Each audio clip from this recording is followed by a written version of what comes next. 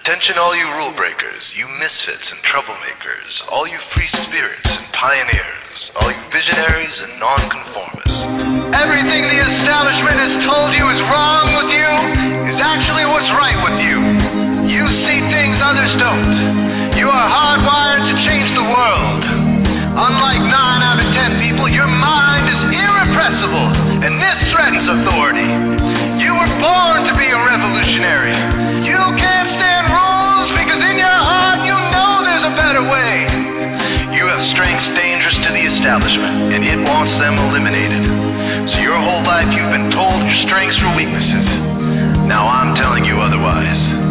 Your impulsivity is a gift. Impulses are your key to the miraculous. Your distractibility is an artifact of your inspired creativity. Your mood swings reflect the natural pulse of life. They give you unstoppable energy when you're high, and deep soulful insight when you're low. And diagnosed with a disorder, that's society's latest way to deny its own illness by pointing the finger at you. Your addictive personality is just a symptom of your vast, underused capacity for heroic creative expression and spiritual connection. Your utter lack of repression, your wide-eyed idealism, your unmitigated open mind. Didn't anyone ever tell you? These are the traits shared by the greatest pioneers and visionaries, innovators, revolutionaries, procrastinators, and drama queens, activists on the social scene, space cadets, mavericks, philosophers, derelicts, business suits flying fighter jets, football stars and sex addicts, celebrities with ADD, alcoholics who seek novelty, first responders, prophets and saints, mystics, and JJJs. We are all the same, you know, 'cause we're all affected by the way. We are all the same, you know, 'cause we're all attracted to the flame.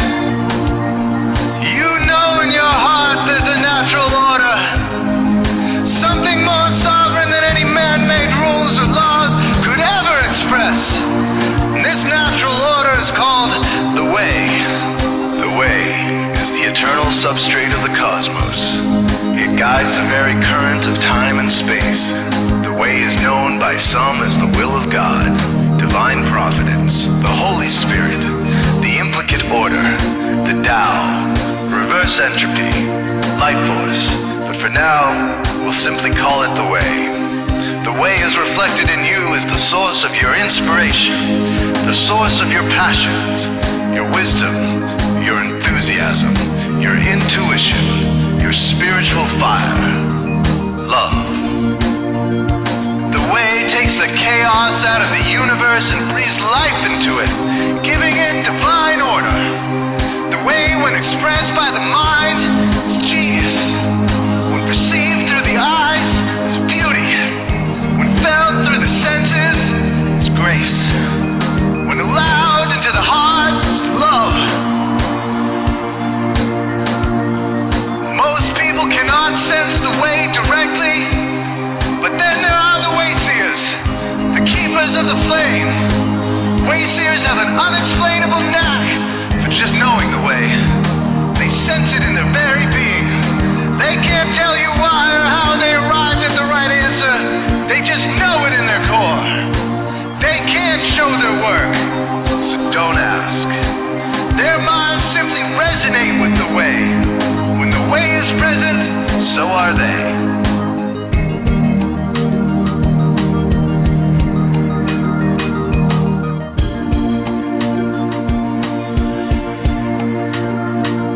While others are blind to it, and society begs you to ignore it, the way stirs you inside. Neurological repression blocks most people's awareness of the way. Censoring all thoughts and impulses from the unconscious is their prefrontal cortex, the Gestapo of the brain. Nothing which violates its socialized programming even gets through. But your mind is different. Your mind has been cracked wide open to the way by some miraculous genetic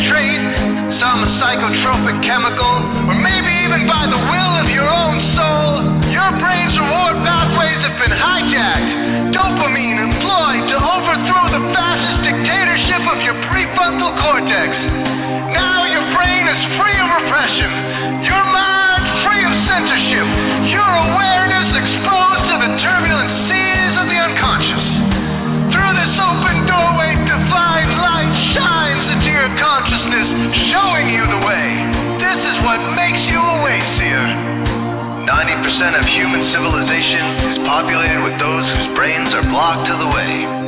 Their brains are hardwired to enforce the social programming indoctrinated since birth.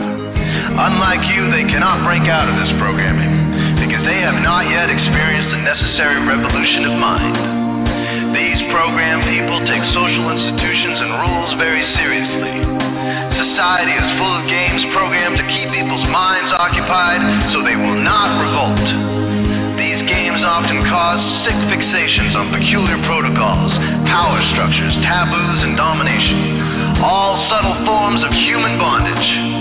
This distinct form of madness is not only tolerated by the masses, but insisted upon. The programmed ones believe in rules so forcefully, they become willing to destroy anyone who violates them. Wayseers are the ones who call their bluff. Since Wayseer minds are free to reject social programming, Wayseers readily see these social institutions for what they are, imaginary games. Wayseers comfort the disturbed and disturb the comfortable. Helping those who are lost in these games and refuse to help themselves is the calling of many Wayseers. Since Wayseers are the ones who keep contact with the original source of reality, they are able to disrupt societal conventions and even governments to realign humanity with the way. The Wayseers are an ancient lineage, a kind of priesthood, carriers of the flame, ones in the know. There must always be Wayseers to reform the dizzying, psychotic, spinning wheels of society, giant, mindless hamster wheels obscuring the pure blue sky, keeping humanity shackled in a darkened cage. So Wayseers are called to shed light on the madness of society, to continually resurrect the timeless, transcendent spirit of truth. Wayseers reveal this divine truth by devoting themselves to the birth of some creative or disruptive act, expressed through art or philosophy, innovations shake up industry, revolutions for democracy, coups that topple hypocrisy, movements of solidarity, changes that leave a legacy, rebellions against policy, spirit-infused technology, moments of clarity, things that challenge barbarity, watersheds of sincerity, momentous drives for charity. We are all the same, you know, 'cause we're all affected by the way. We are all the same, you know, 'cause we're all attracted to the flame. This is your calling, Wayseer. You found your tribe. Welcome home.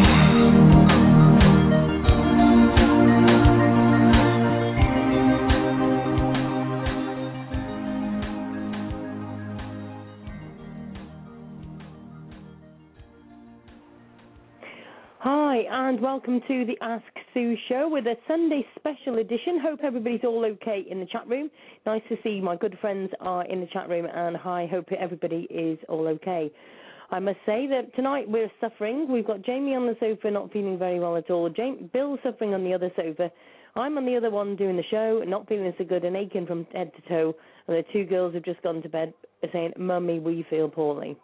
So all in all, we're having a bit of a rough night tonight. And if I suddenly get a coughing fit, it could be emergency song. So be prepared in case for emergency songs that may come out of anywhere. Tonight is a special night for me. I did the show tonight because I wanted to let everybody know slightly part of my personal life before I have done a show. When I let people in through the door, if that's the right word, and I did partly tell people about my story with Kaylan. Kaylan was born on the 16th of the 12th, 1996, when we literally, I'd gone full term with Kaylan, didn't have the scans, there was nothing picked up, everything was absolutely fine and excited and ready for Christmas. We got an over-decorated Christmas tree, we'd got an excited 1-year-old called Kimberly, my eldest daughter, and was looking forward to all of the events coming up. A busy Christmas, obviously, but a good one. I would never, ever have been prepared for what was to come. But somehow or another, I did it, and here I am. It started when I went to the hospital and literally had a fast birth. I had Kaylan in 3 hours. Literally fine. The birth was fine. No, I mean, as good as a birth can be. Gas and air, everything was fine, not a problem. When she was born, the only thing that they said to me was that her temperature was a bit low, so they put her in an incubator. It was literally, she was put in an incubator. Now, this was not a small baby. She was full term. She was due on the 16th of December, and we had her on the 16th of December. She was 9 pound 1. Beautiful big baby. Nothing was wrong with her. You couldn't see that anything was wrong, and everything seemed fine. So we literally, I'm one of these, as soon as I'm in hospital, I want to go home. You know what I mean?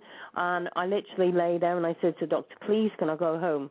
And he said, listen, you can't go home tonight. Now, listen, let's face this was morning and then I wanted to go home at night, so it was a bit much to ask. But I literally said, can I go home in the morning? They said, yep, if her temperature is stabilised and she's fine, you can go home. So you can imagine, couldn't wait to go home. Everything was fine. She didn't seem poorly. Nothing was wrong, Everything was fine. So the next morning, we got up, and I said to the doctor straight away, he came to me, and I said, please, could we go home today? And he said, yes. He said, the temperature seems to have stabilised. There's no reason why you can't go home. So I'm sat there, and I literally looked at her and looked at Kaylan, and I said, yes, we can go home. Let's get you ready, and we can ring your dad up.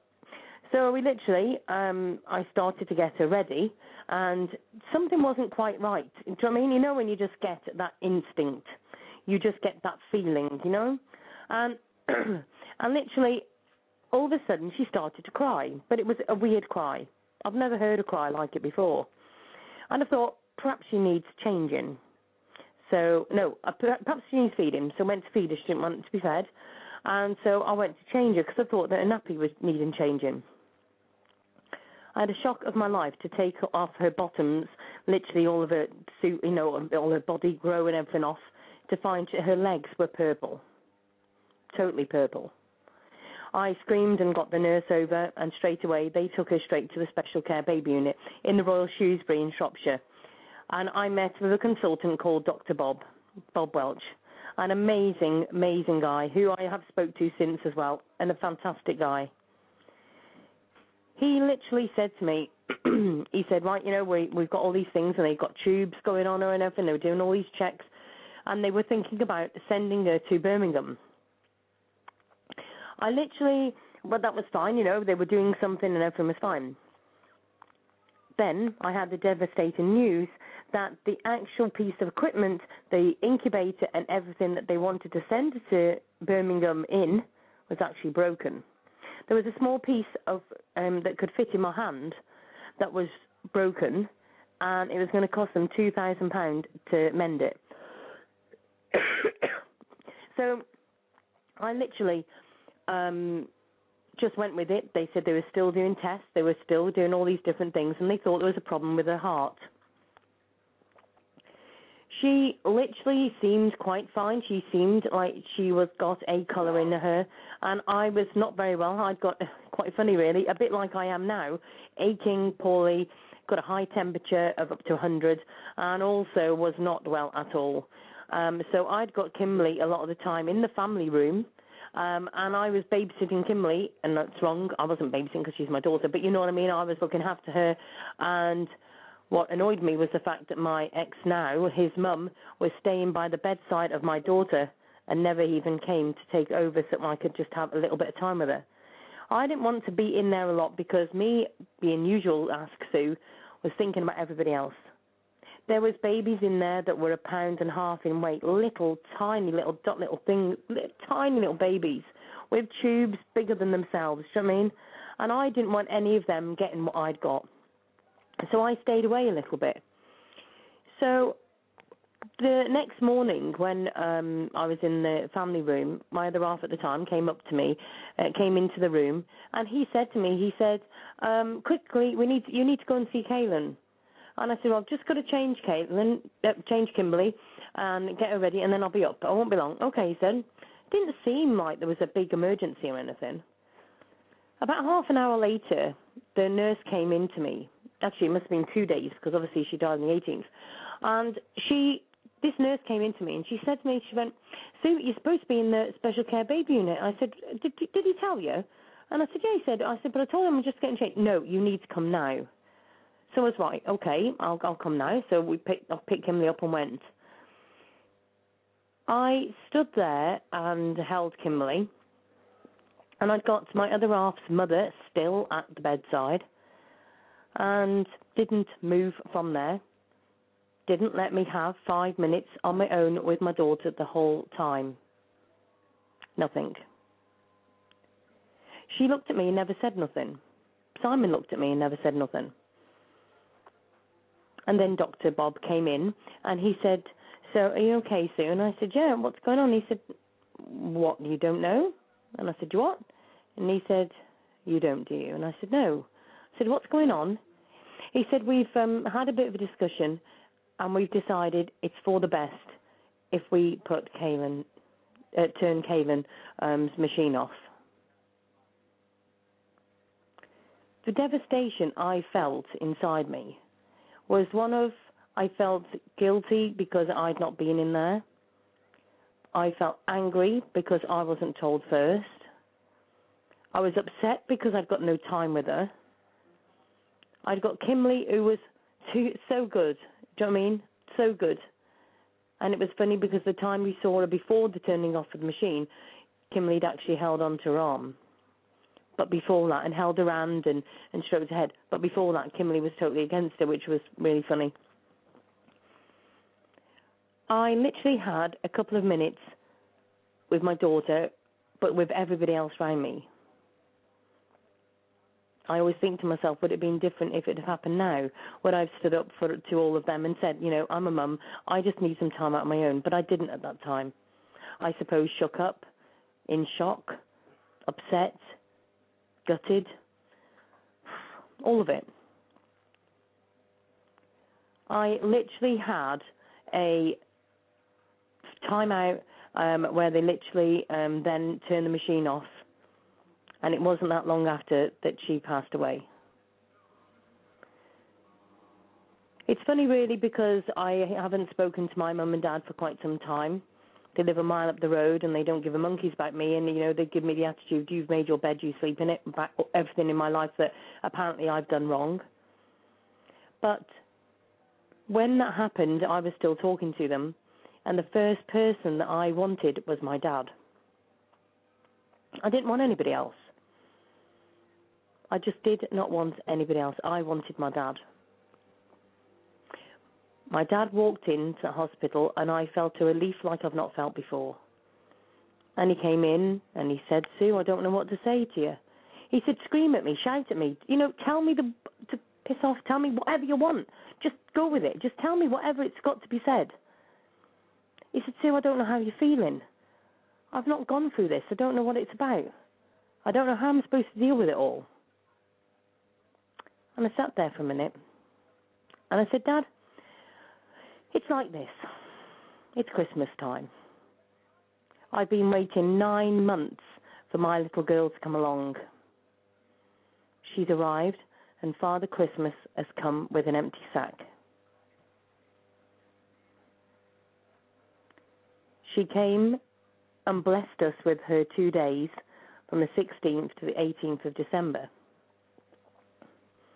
I was able to hold her after she passed, and some people think that may be morbid, but I needed to say goodbye. Her body was still warm. It wasn't as if I couldn't have gone to see her in a morgue or anything like that, and total respect to those that could, but I couldn't.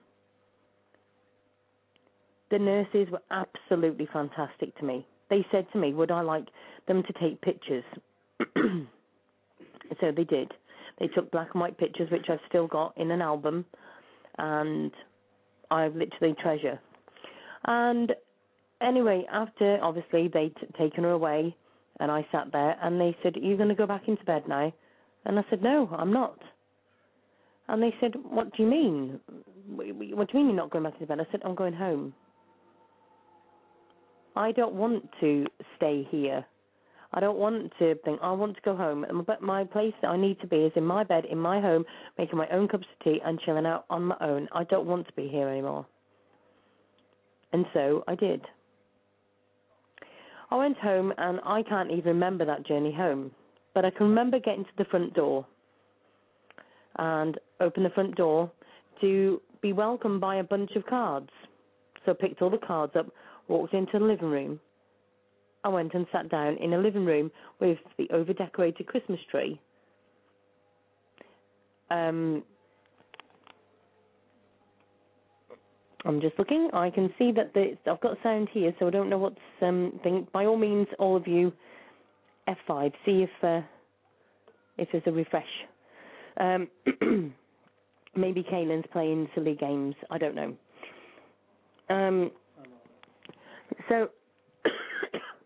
So anyway, so I sat down and started to open the cards. Then I had that to deal with. I'd got Christmas cards mixed in with congratulations cards, mixed in with sympathy cards. That is something else to try and deal with. Do you know what I mean? I'd got a 1-year-old that was excited for Christmas, but I just wanted to sit and cry and do nothing. I literally decided, well, like obviously we had a few days where we unwound and started to deal with everything. And then we had the day when I think it was a day later that the vicar came round and knocked on the door. And I said, and Simon said to me, oh, the vicar's at the door. And I went to him. I went, you're welcome in, but please do me a favour. I do not need God shoved down my throat right now. I just need to sort out the funeral for my daughter, but I've got certain things that I want and what I don't want. Okay, he said. I said, I want to have All Things Bright and Beautiful. I haven't got a problem with the other song that you want to choose, and I don't want it to be morbid. I want it to be a celebration of Kaylan's life, even for 2 days. She's a baby. She's not 90 odd. Do you mean it's got to be a celebration? So he was fine with that. Absolute fantastic vicar. And even the funeral directors we're friends with, and they were absolutely fantastic. Nothing was too much trouble. Do you know what I mean? And it was really just crazy. So we did all that. And so that was fine, you know, we did that. And the vicar said to me, he said, it's probably going to be the new year. I said, oh, no, it's not. He went, but we might not be able to fit. I said, listen to me. I said, you cannot do this to me. You cannot put this over Christmas. That's not fair. I've got a 1-year-old daughter. I need to get this sorted before Christmas. Please, will you do what you can? Please, can I have it before Christmas? I spoke to the hospital and I begged them. They said, but we've got to go and do post-mortems and everything else. I said, please just do it before Christmas. They did that for me. They did it all, to be fair to them. And they did sort it, and we buried Kaylan on the 23rd of December. It was a funny day. Again, I was holding Kimberly as tight could be. I'm surprised that poor girl wasn't strangled by I was holding her all the time. And Simon, my ex, and his mum was on the other side of the grave, and he was holding on to her. And my mum and dad were stood behind me. And at one point, I thought I was going to collapse and fall in with her. And my dad just held my arm, and he said, Sue, stop. And I said, what? He said, look up in the tree. I looked up in the tree, and there was a blackbird at the top, it wasn't the top, it was literally just above our heads. And it was looking over us. And my dad said to me, she's watching over you through a blackbird. She's making sure that you're okay. And you will be okay. So we did the funeral, and we got that sorted. Obviously, Christmas Eve was very difficult because you get the Christmas Eve and obviously New Year's Eve as well, but Christmas Eve, when they're having the babies that are born on Christmas, and I had to deal with all of that as well. And then we had the Christmas Day. I got up on Christmas Day and decided, as much as I didn't want to forget Kaylan, I wanted Christmas to be for Kimberly. I wanted it to be for Kimberly. So that morning we got up And I said, right, we'll just have a few minutes remembering about Kaylan, then the day is about Kimberly. When we buried Kaylan, we buried 2 teddy bears for her. One was an ordinary little teddy bear, and another one was a lamb, a little lamb teddy bear. So anyway, and that was all that we put in, and I put a note in as well. So anyway, we started, and I said, right, let's start opening the presents. Let's just chill. Let's have fun with Kimberly. Today's the day for Kimberly. We opened the first present. Kaylan had obviously decided that it was her Christmas too. A present from my cousin was the exact same teddy bear that we'd buried in her grave. Exact same lamb with the same colour and identical the same. I just looked and said, obviously, Kaylan wants to be here too. Okay, Kaylan, you're part of it too. And we had a really nice Christmas, all considering it was a nice Christmas. So then we had everything else to deal with after that, sorting everything out, trying to get our lives back into sorted.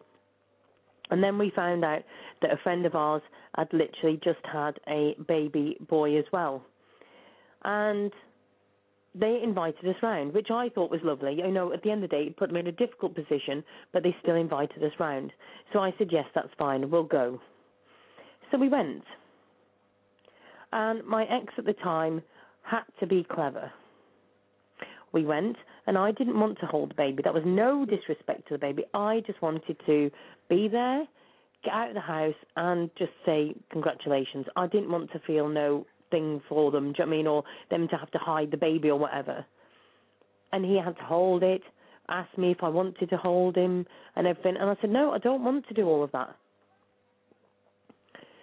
And he couldn't understand it. And we got home, and he had a right go, and he said, oh, you're just pathetic. It's just a baby, and I meant, I haven't even got over my own. Just let me unwind to myself. So anyway, it ended up that, even before I was pregnant, I'd had stresses all through the pregnancy because I had mental abuse. I was being having a go out. I wasn't allowed out of the house. If I drove, what if something happened? He said. Do you know what I mean? Life's too short. You should be able to go out whether you're pregnant or you're not. You should be able to do things whether you're pregnant or not. And it was literally, I wasn't able to go out. My friend had got a pub across the road, and I used to go over there, and everybody look after me over there and stuff, and it was great. I had my time out. But it was just it was just depression I'd got where I just didn't know what I wanted to do. So over the next few weeks, I started to find my feet and started to decide, I need to get on. And at the beginning of January, I suddenly had an idea. I could either sit there and grieve over the loss of my daughter, or I could literally take it upon myself to do something else. Sue, being asked Sue, decided that she was going to set up an event. Yes, I set up an event. I organised a barn dance and a bingo before, I think it was the middle of March it was done, and I literally raised over £2,000. £2,000. And I literally did that because I felt that I wanted to raise that £2,000 so the family that needed to get their baby to Birmingham could go. No hospital should be short of a couple of grand to be able to pay for a piece of machinery or equipment or whatever to be able to transport a baby. And so I got that £2,000. I was in the paper and it said, for the love of Kaylan. That for the love of Kaylan has continued from the day that she passed and will continue forever. I think of all the people that have lost children, and I feel fortunate in the sense that I was able to hold Kaylan for 2 days. I was able to keep her with me for 2 whole days. I got to see her beautiful face. I got to see her, and also so did Kimberly. But the thing is, I feel sorry for poor people that have miscarriages that don't get to hold their babies. I feel sorry for the people, of course, at Connecticut, that lost their children at such a beautiful age when they're just getting to find their feet, when they're just getting to find their own. Also, the mums and dads that lose their kids at 20-year-old. How devastating to have them for 20 years and have them ripped from you. I have helped so many people by the loss that I have received, but I think of how much good that I've done for people as well. And that's why I do this show tonight. I want anybody to call in that's lost a baby, who's been affected by the Connecticut, or whatever you want to call about, whatever you're lost tonight. Christmas is a time for giving and a time for sharing and sharing the love all over the world. And this is what the world is lacking. And I want everybody to get together for Kaylan, for Connecticut, and for all of those people who have lost babies, children, family members during this time. No time's a good time, but Christmas is obviously a real bad time. Now, I had a funny feeling that somebody I know may ring in tonight, and with no further ado, of course he's here, the lovely Howard. Hi, Howard, how are you doing? How are you, my friend? I just wanted to call in too. I've been listening, and I was very touched by what you said. There's not much I can really say, but... Sorry, Howard, we can hardly hear you. Can you hear me? Yeah, I can hear you now, yep. Yeah, I just wanted to tell you how touched I was by what you said and how much our friendship means to me, and I'm just so happy God brought us together, and I just love you like a sister. And, one thing I will say, you're always there for people, and... we need to be there for you right now. So I just want to tell you how much I love you. Big hugs and kisses from Leslie and I and Rosie, and our friendship means the world to me, Sue. Oh, bless you. Thank you so much. The thing is, though, Howard, people are so negative at the moment. There's so much hatred and everybody trying to beat at each other, and the reality is we've all got each other. We've all got our families. I've got most of my family. Some I've got the family tree and cut it down. Do you know what I mean? But and I just think I'm lucky. I've got 4 beautiful children. I'm lucky that I'm okay. Well, besides having this flu or whatever it is. But people should be grateful for what they've got, not what they haven't got. People shouldn't be here to judge others or things. If anybody could have said to me, I could do anything to have a few more hours with Kaylan, or I could have done something to make a change, I would have done anything. So why can't we do anything just for each other? Exactly.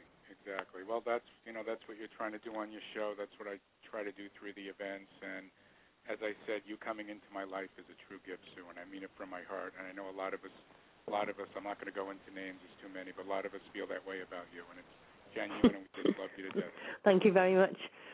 I must just say that obviously I do the readings as well, and I've helped a lot of people.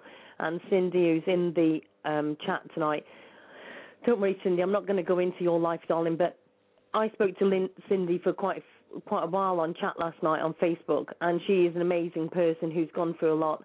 And do you know what? She's absolute a star. She's another one who helps people all the way out there, who makes a difference. And I do the psychic readings because I try to help people, and obviously that my spiritual part made me realise that Kaylan has just not passed. She's just gone over to another side where there's none of this hatred. There is just love, and everybody shares that love. Do you know what I mean? And we just got to make that difference on this side, not just that. Yeah, and there's no... why are we saying that, they've gone to a better place? Mm-hmm. Why can't we make that better place here? Well, we're trying, Sue. We're trying, but there's no doubt she's very proud of you for what you've accomplished and things you are going to do, because I know you're on you're just going to keep going, and I'm there with you. And as I said, all of us just love you so much, and you need to know that, my friend. Oh, thank you. That means a lot. It means a lot. On behalf of everyone that's not calling in, and I know who truly your friends are, and just big hugs to you and all your kids, because that's how much you mean to us, and you have certainly made a difference in our lives, so you truly have. Yeah. I've just got to ask everybody to send some healing for poor Jamie and Emma and Jana and Bill and myself that aren't feeling very well at the moment. And poor Jamie has got sciatis. He's sitting on the sofa, lying on the sofa here, and the odd is Jamie, who's got sciatis, bless him. Oh, boy. So if I hear the word mummy one more time today. And I'm happy to say my wife is doing much better. She's walking around and giving me orders, so I know she's feeling better. Excellent. Long as she's keeping you in line, we're all right. Anyway, and I wanted to just call in, Sue, and just know how much we all love you, and of course myself. You're like a sister to me, and We are truly family, my friend. Truly, truly family. Oh, definitely. We've made such a big family, haven't we? Literally all over the world, we're all connected, and it's been amazing. We have. I'm not going to mention the name, but we know who brought us together. I'm not going to mention the name today, but we do know who brought us together, and I'm thankful for that. So I'll be looking forward to our show on Tuesday, my friend, and big hugs and kisses from Leslie and I and everyone else out there. Okay, then, Howard, thank you so much for calling in. Okay, honey, I'll talk to you tomorrow. Okay, then, love. Okay, love you. Good night. Bye-bye. Thanks very much. Bye-bye. And what an amazing angel he is, too. And, Cindy, if you want to call in, by all means, call in, okay? 347-327-9694. Or from the UK, 001-347-327-9694. If you've lost a little one, maybe you've lost a family member just recently, and you're having trouble dealing with it, give us a call in. 347-327-9694. It literally just takes a minute. Give us a call in. And also, let your friends know what we're doing tonight. Maybe there's a friend that you know that needs our support. By all means, give us a call in and see if we can help you in any way. Now, I'm not certain, but I think this may be Cindy. Hi, Cindy. How are you doing? I'm good. How are you, Sue? Feeling better. Well, hopefully soon. Yeah, hopefully you do feel better soon. Yes. So obviously we had a good long conversation last night via the old chat on Facebook. How are you feeling today? We did. I have to tell you, I am feeling fantastic today. Becky and I spent many hours up last night talking, and we have been dealing with the loss of twins recently. She miscarried twins in October, and so that has been very, very rough for us. This is her third pregnancy loss, and it has just been crazy. So when did you know, how did you lose the little ones? Was it a miscarriage, or how far in were you? The first time Becky lost her child, the first pregnancy, she had an ectopic pregnancy and was not aware she was pregnant at all. She was 19. It almost killed her. The second time was last year in September, and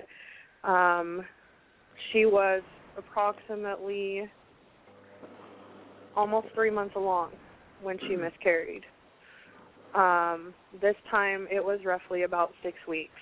Of course, we had only been told that she was pregnant with one.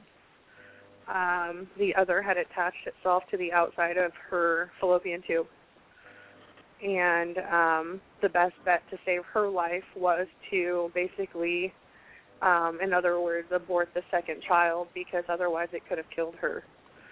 Yeah. She had miscarried the one and then had to get on a drug that they use for chemotherapy. They had to give her injections to abort the second child. She actually was going to call in today, but she can't. She insisted we listen to the show, which we would have anyway, but she's sitting here a mess right now because of how rough this has been for her. We've met some fantastic people through all of this, you being one of them, and we know that now that we are in a healing stage and that we're going to be okay. Yeah.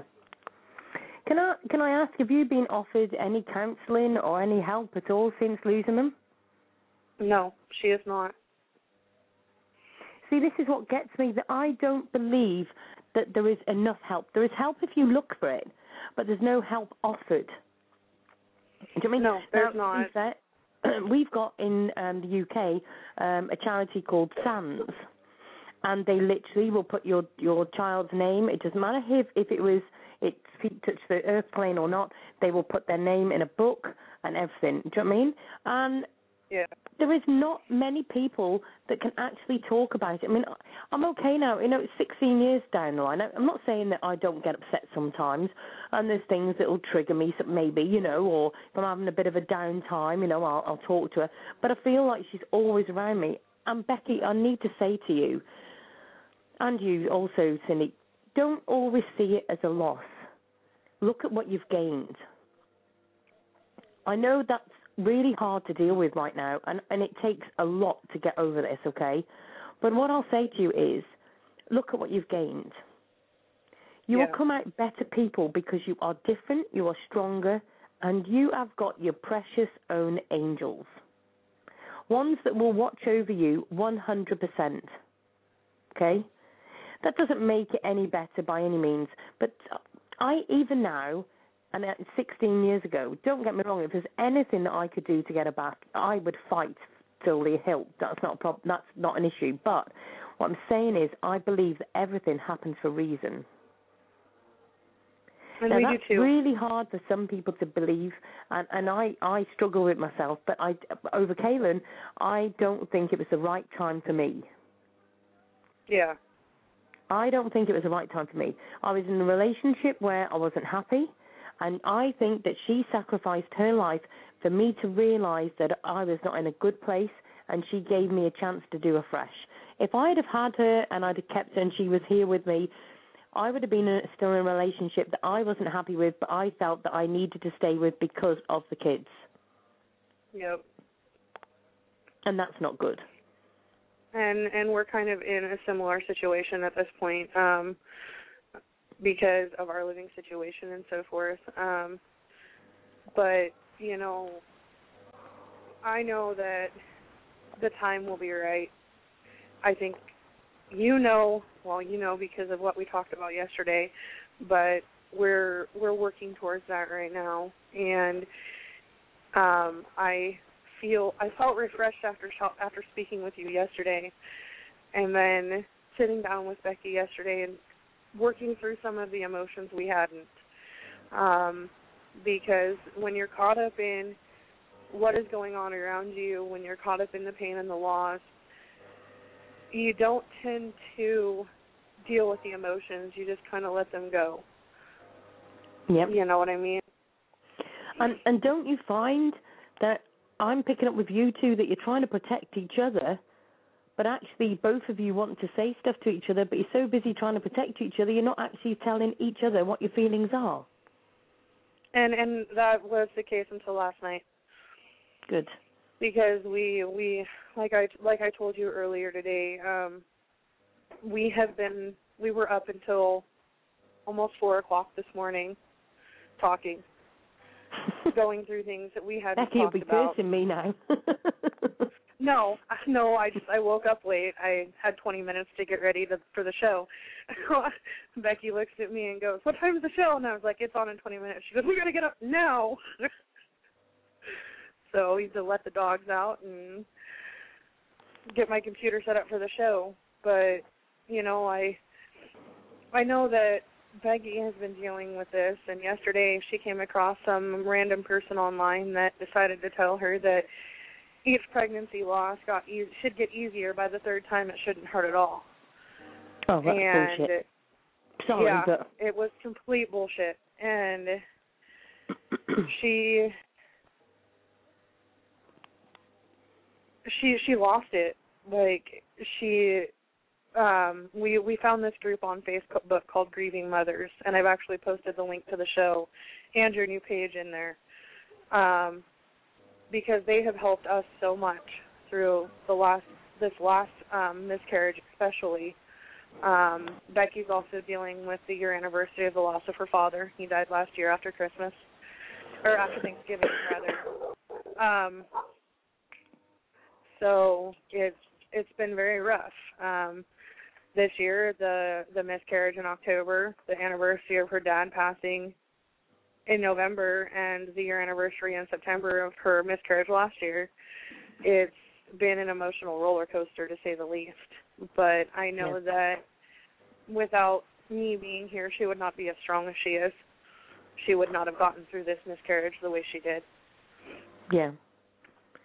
you two are literal peas in a pod, okay? And you two found each other for a reason, right? We've been friends for 13 years, Sue. Yep. I've got goosebumps up my neck, right?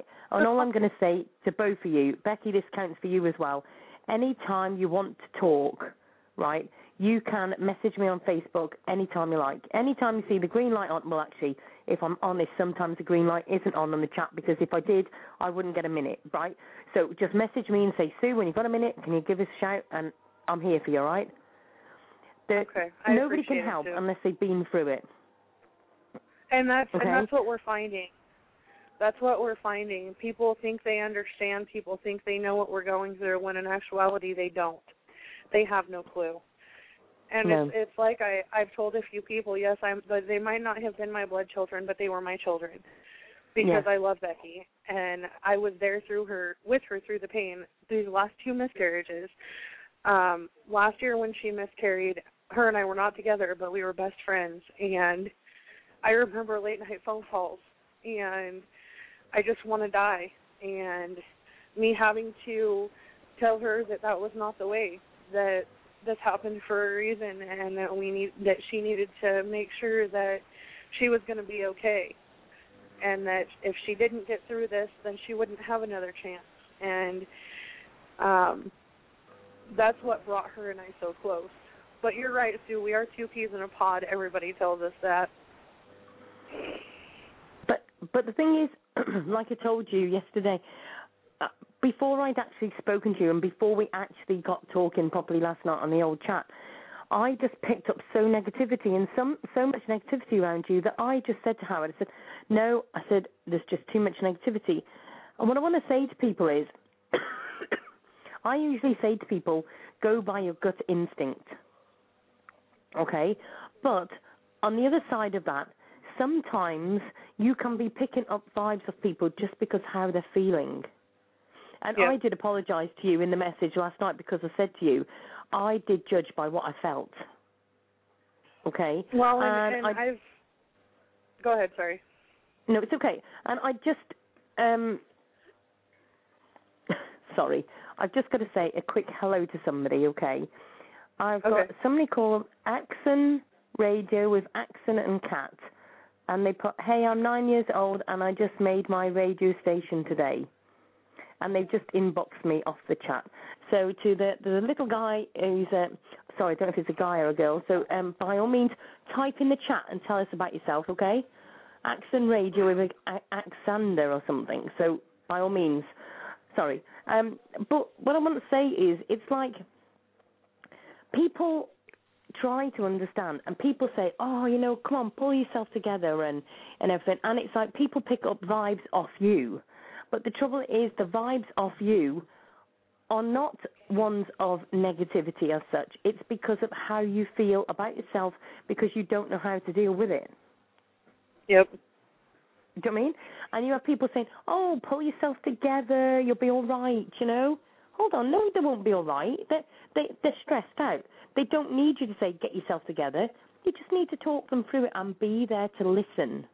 It's not, I can remember somebody, a friend of mine, saying to me, the trouble with you, Sue, is you're always trying to mend things. Sometimes it's not needed to be mended. It just needs to be listened to. Exactly. Do you know what I mean? There's a time to listen. There's a time to talk. There's a time to shut up. Yep. You know what I mean? I agree. And when I agree wholeheartedly. Yeah, and when you've been through it, you actually pick up the signs of when you need to talk, when you need to listen. And last night, I needed to give you some positive thoughts and a belief. Do you know what I mean? Yep. If I'd have just said, as Sue, you need to do this, this, and this, you'd have said, oh, get lost. What does she know? Do you know what I mean? Yep. But the fact that my spiritualism was able to help you as well by giving you proof of things too, that made it easier. It did. I'm not saying to everybody that you've got to be spiritual to deal with stuff. I am not. I'm not telling anybody that. But you've got to have a belief. And it doesn't matter what you believe in, whether it's God, brethrens, you know, anything. Even believe in yourself. But you've got to have a belief to be able to get through. And I wholeheartedly agree because, you know, most people don't know this, but I have an 8-year-old daughter who I don't get to see. And some days I feel like I've completely lost her because I don't get to see her. I don't get to talk to her. I haven't seen her in almost 3 years, and it kills me every day. I can only imagine what losing a child would feel like because in my mind, I've come as close as I can without actually losing a child. Yeah. Yeah. And that's where a lot of my issues mentally and emotionally lie, is with the loss of my daughter, the physical loss of my daughter, not the worldly loss of my daughter, if that makes any sense at all. The thing is, people may say, yes, but you haven't actually lost her. But then I always say to people, always look at it how it seems. I look at you and I think to myself, what would be worse, actually losing a daughter or knowing she's there and not being able to see it? I actually reckon that yours would be harder. Right? And that's not a competition. I'm not saying it's competition. But I know where my Kaylan is. I know that she's watching over me and everything. But for people to say, well, at least she's alive, at least she's about, ultimately, Cindy doesn't even know the score. If she's not seen her for 3 years, that not knowing must be so bad that... But Cindy, what is it? What's making you not go and find her? I know where she is. But the issue lies with the fact that my mother refuses to let me see her. My brother just recently got in some major trouble, and he has tried to blame things on me that weren't true. And because of that, my mother won't let me see my daughter. And recently, someone contacted me and says, I need your mailing address. And I'm like, why do you need my mailing address? Nobody just asked me for my mailing address. And she said, your mom wants it. And I'm like, no, if you want to give her anything, give her my phone number, because then at least I know I can attempt to try to talk to my daughter.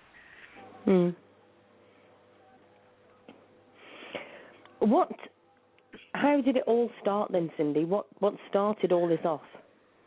Well, my mother, I was in an abusive relationship for 2 years with her father. And I couldn't get away from him. No matter what I tried to do, it wasn't happening. And my mother saw us together and decided that she was going to try to protect Emily, which is my daughter, by calling the police on me and having her taken away, knowing that she would go to my mom, who couldn't have any more children and who wanted to raise a child from a very young age with my stepfather. I have my speculations on why she really did it, but that's neither here nor there. I fought for 2 years to try to get her back.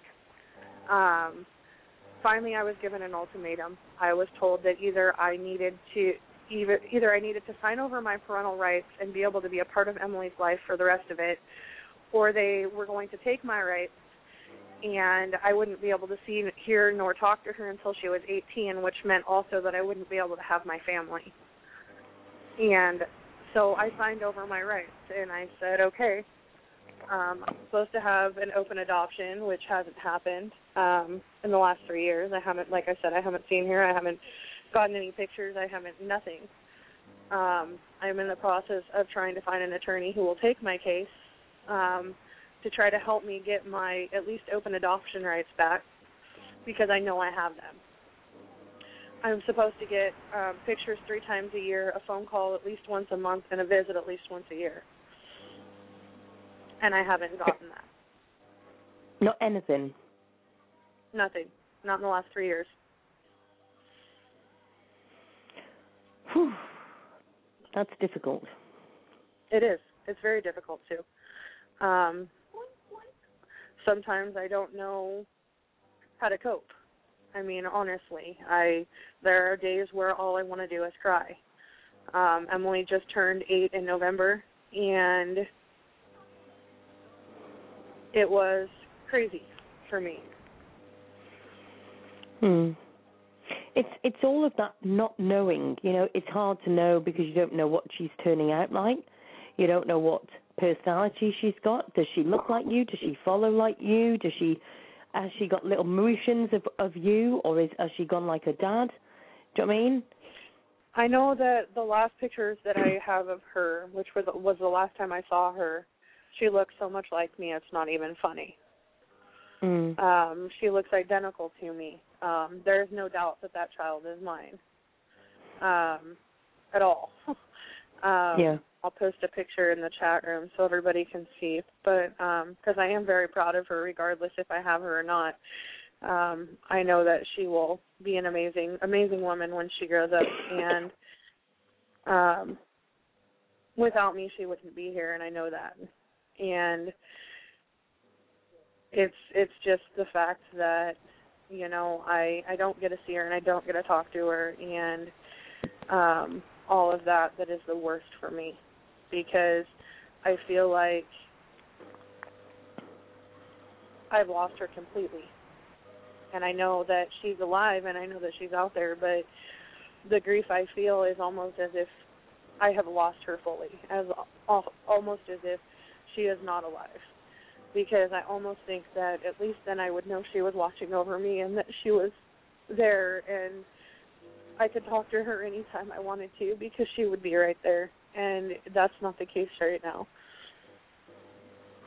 But do you know what? I've actually heard, and this is going a bit spiritual now, so don't go freaky on me, but I know that people that do long-distance healing and all sorts, my thought to you is, if people can do long-distance healing, there is nothing saying you can't do long-distance messages. Just literally pass your thoughts and what you're thinking to her.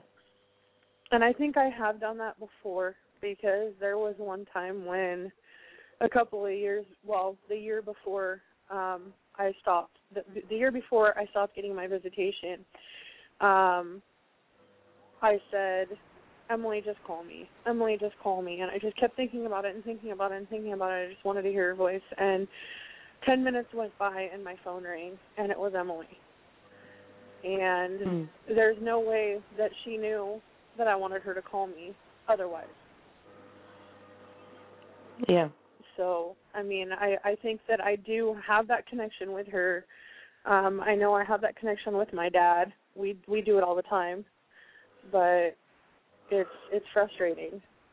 Yeah. So how far away does she live from you? She lives about 8 hours from me. She what, sorry?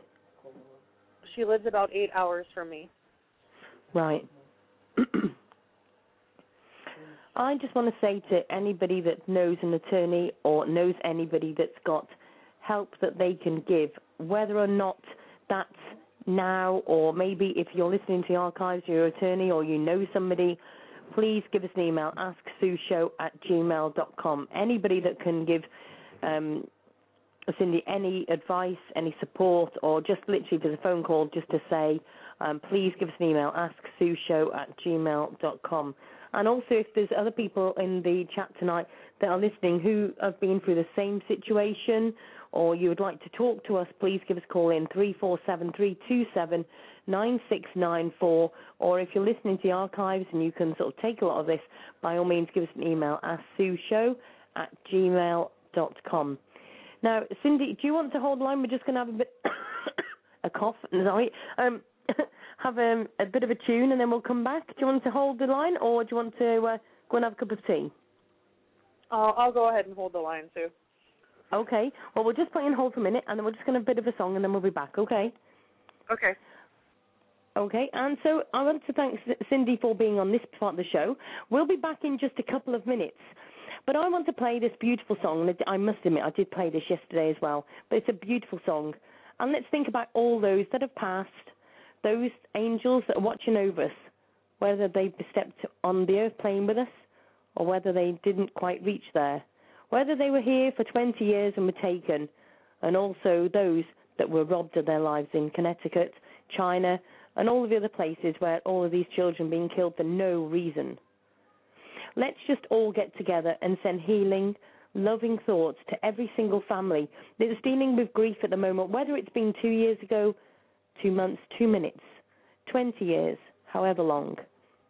Let's just share the love and listen to this song and bring us all together. I'll be back after this song.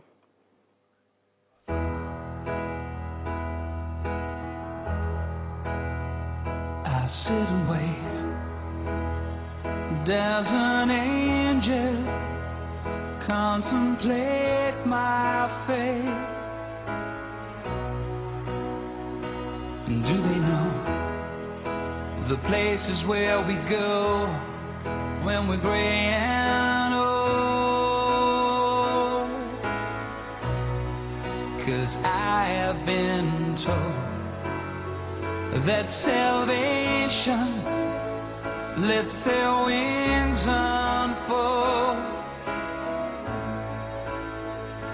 So when I'm lying in my bed, thoughts running through my head, and I feel that love is dead, I'm loving angels instead. And through it, oh, she offers me protection, a lot of love and affection, whether I'm right or wrong, and down the waterfall, wherever it may take me, I know that life won't break me. When I come to call, she won't forsake me. I'm loving angels instead. When I'm feeling weak and my pain walks down a one-way street, I look above and I know I'll always be blessed with love. And as the feeling grows, she breathes flesh to my bones. When love is there, I'm loving angels instead. And through it, oh, she offers me protection, a lot of love and affection, whether I'm right or wrong, and down the waterfall, wherever it may take me, I know that life won't break me. When I come to call,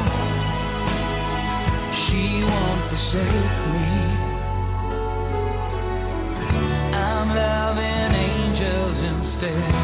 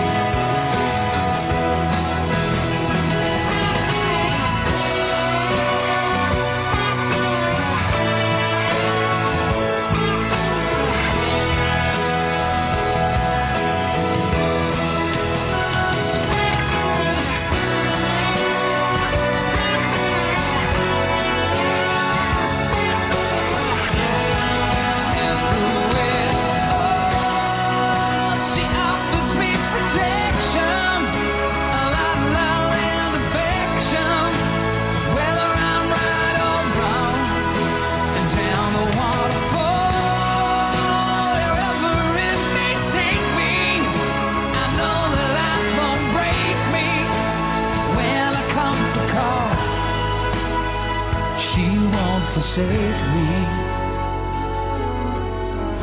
I'm loving angels instead.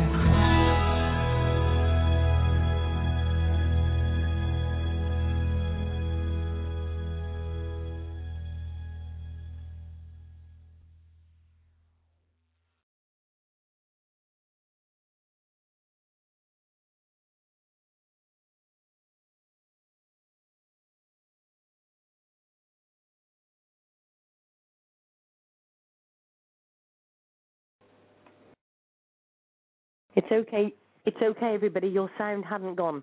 That was me because I hadn't put everything on. I was so busy chatting, making sure everybody was okay in the chat room. Hi and welcome back to the show. Hope everybody's all okay. I'd like to welcome back Cindy to the show. Hi, Cindy. Okay? Yes, I'm here. Good. Is Becky okay? Becky's okay. She's actually smiling right now. The song makes her cry every time she hears it. But other than that, she's doing great. Good, good. Well, big hugs to Becky, and she's been very brave because, I mean, sometimes you can't even listen to shows like this because it is too much. So, you know, Becky, you know, I totally understand where you're coming from, love, and hope you're okay. Also, I've just got to say I've had a lady that was in the chat room before called Adrian. Adrian, if you are listening but you're not into the chat, by all means give us a call in, 347-327-9694, and also to Cynthia Gibbs Ritchie Hislop. Hi to you. She says that her son was murdered 97 days ago today. Cynthia, if you'd like to call into the show, you're more than welcome. 347-327-9694. Give us a ring in and come and have a natter with us.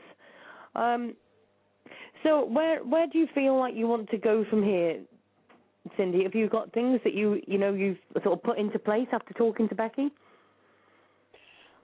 Yeah, we have made a couple of decisions. I'm not going to elaborate on those right now, but we are going to continue working on the things we're working on.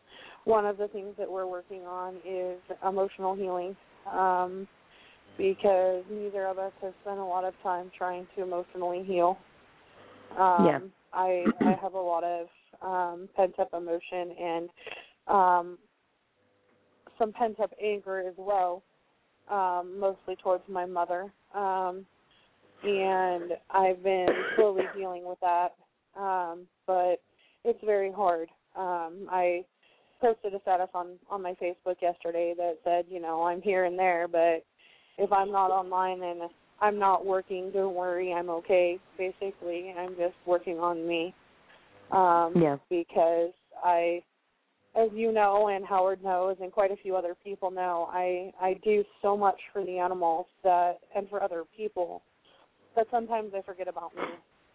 And I tend to do that more so than not. And right now I have a 50-pound pit bull looking at me saying, Mommy, I love you. Because she just climbed up on Becky's lap. She is our emotional healer in this house, and she just climbed up on Becky's lap. And she's got her paws wrapped around her neck, and she has her head on her shoulder. And she's giving Becky the biggest pit bull hug I think I have ever seen. And do you know what? I can totally vouch for that. We've got Felix, one of the cats, right? And all of them are loving. They're all beautiful cats. But we've got Felix that we've had since he was a kitten. He's getting on a bit now. And as soon as you're poorly, he knows. That's all I can say to people. He just knows. He comes up to you and he will literally lie on wherever's hurting. He literally, I was lying on the sofa and I woke up and he literally got his paws in my neck and he was literally lying across my chest and was just so snug. And people say, oh, no, they don't know. I remember having a real bad migraine, and my brother came and took the kids because I was so poorly with it.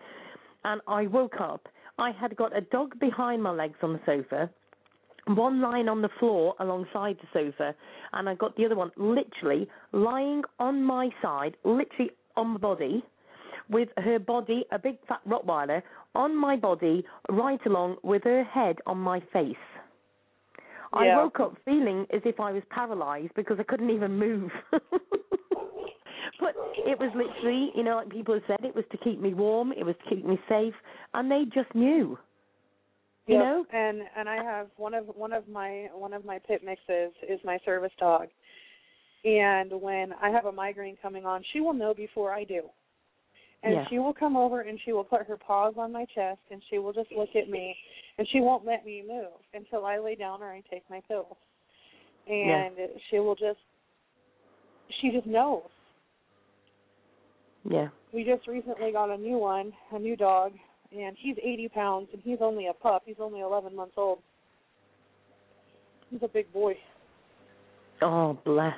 And what sort is he? He's a pit. He's a pit bull. Right. We only have one in the house that doesn't have any pit in it at all, and that's our Jack Russell Terrier, who is Becky's baby. She's had him since he was 7 weeks old. And oh, bless. he is actually now curled up on her chest giving her love. Because it's time he knows to talk every about me, time Mum. she cries. Pretty much. Hi, Shorty. Hi, Shorty, bud. But Shorty is our newest. He's our big boy. Get up there. Oh, bless. See, this is the thing. We don't have pit bulls in the UK, but, I mean, I've got the Rottie, and she is absolutely beautiful. She just knows. She just senses. She just knows. That's all I can explain. Do you know what I mean? It's just amazing. Absolutely amazing. Yeah. It really is. You know, as most people know, my breed of choice is pit bull. And right now I have one on either side of me. I have a 50-pounder and an 80-pounder sitting here on the couch. And you can't lick my face, I'm talking. And they both have saved me. And Aurora, who is our 9-month-old female, we rescued her when she was 9 weeks old, and she was actually Becky's and my Mother's Day present this year to each other.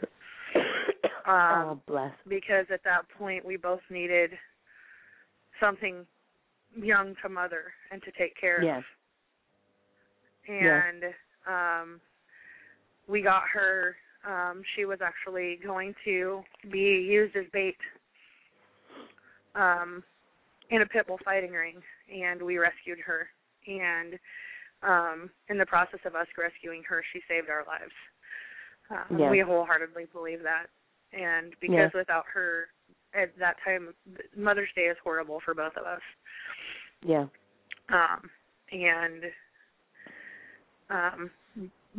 Me, because they made me sign my rights over the Friday before Mother's Day. My birthday is messed up. Christmas is messed up. Like, every holiday that's ever meant anything to me has been messed up with this stuff with my daughter, and it's taken a lot to try to get it back. Aurora, stop. Gosh.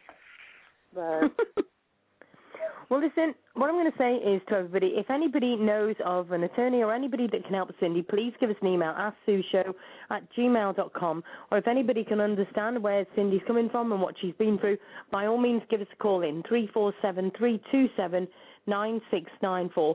So I'm going to let you get off, Cindy, and go and see Becky and make sure you both are okay, go and chill. And thank you very much for ringing into the show tonight. I really appreciate it. No problem, Sue. Thank you for having me. No, it's quite all right. It's my pleasure. I'll speak to you soon. Okay. Okay, bye, Becky. Bye-bye. Bye. And I want to thank everybody that's in the chat room. I'm just going to literally have 1 minute while I just check out the phone lines because we've got a few people that are waiting on hold. And we'll be back in just 1 minute, okay? So just literally hold on there and we'll be back in just a minute.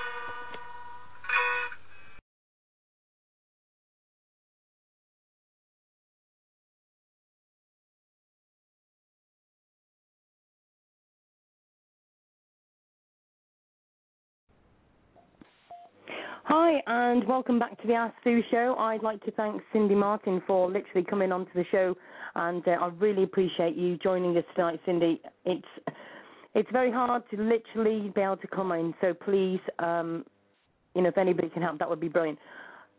I want to know if Cynthia can actually call into the show, if anybody can, if anybody knows an attorney. It sounds like we've got quite a few people that are in the same situation that are actually needing that support. So please, if you're actually, hold on a minute, let me just see. Cynthia says she's in queue, so let me just have a look. Cynthia, is this you? Yeah, that's me. Hi, Cynthia. How are you doing? I'm not too good. My son was murdered like 97 days ago today, and I'm just having a hard time with it. And Monday is my birthday, and I'm hoping that maybe you go have some resolution because they've not found his remains, or if they did find his remains, they're not releasing them to me yet. So police aren't really, to me, it's more like a cover-up thing, and I'm really upset about it. And I've been, searching to find his remains. Right. Okay. Firstly, I just want to send my deepest sympathy for you.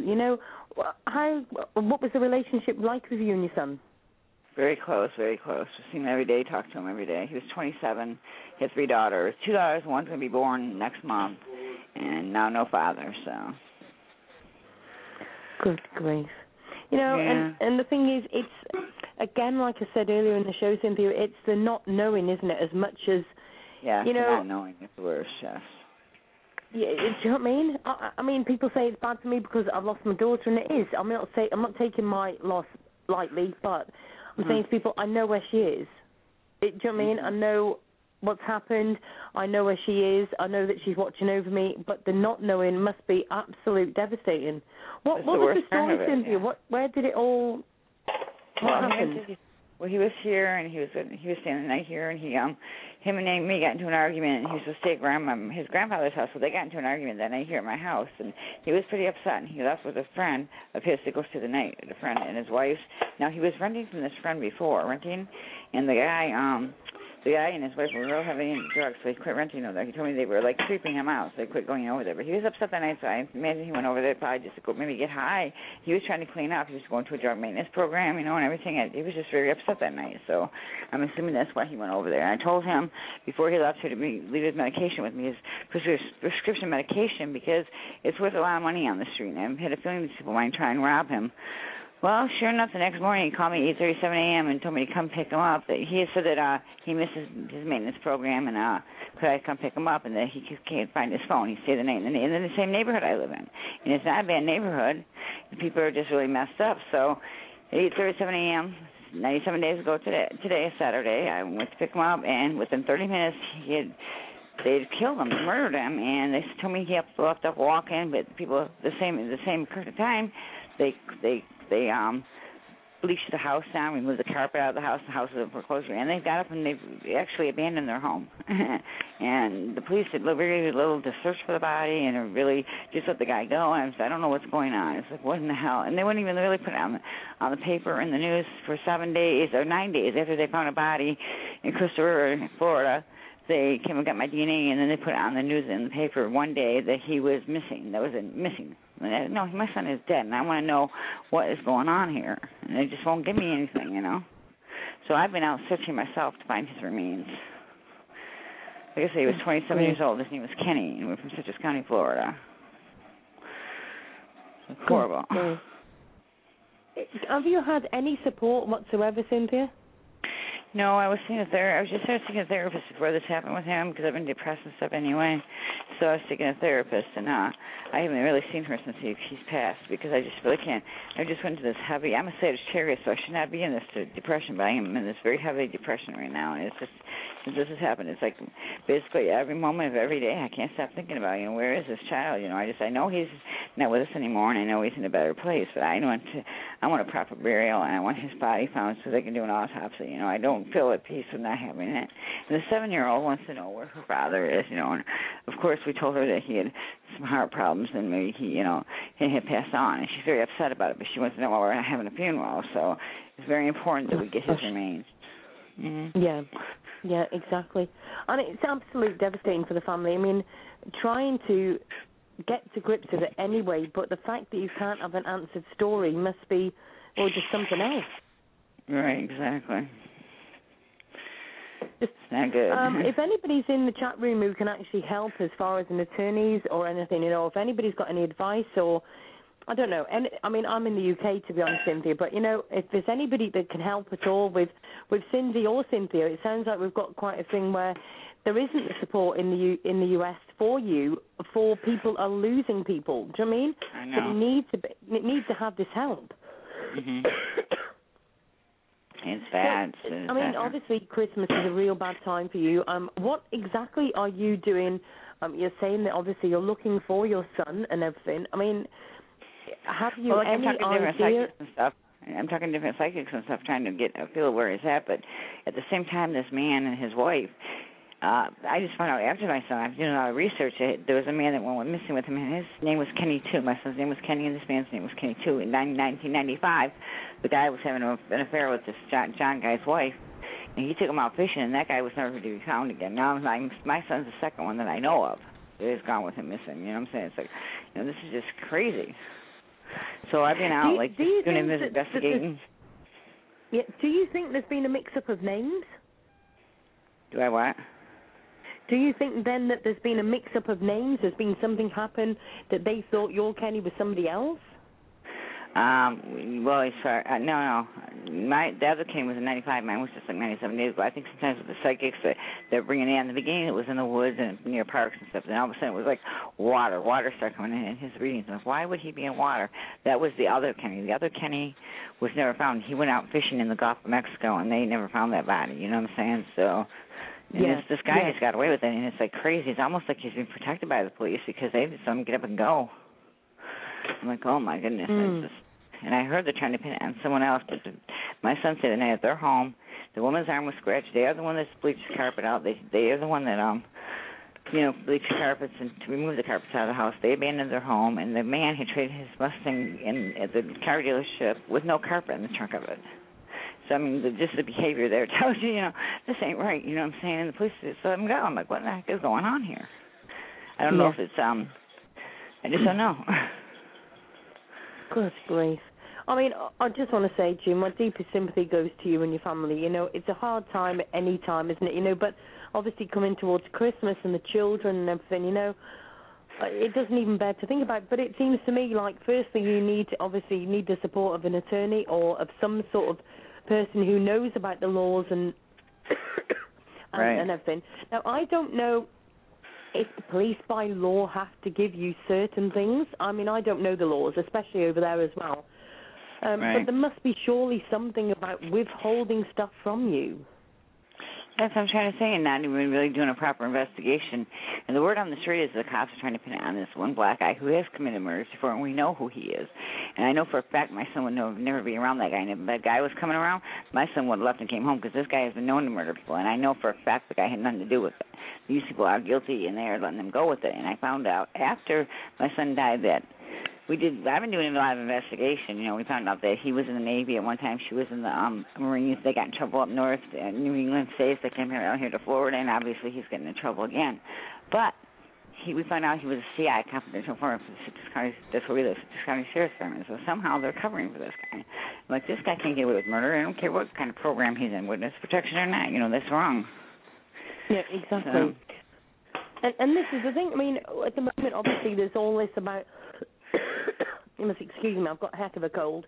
There's all this issue at the moment around Connecticut.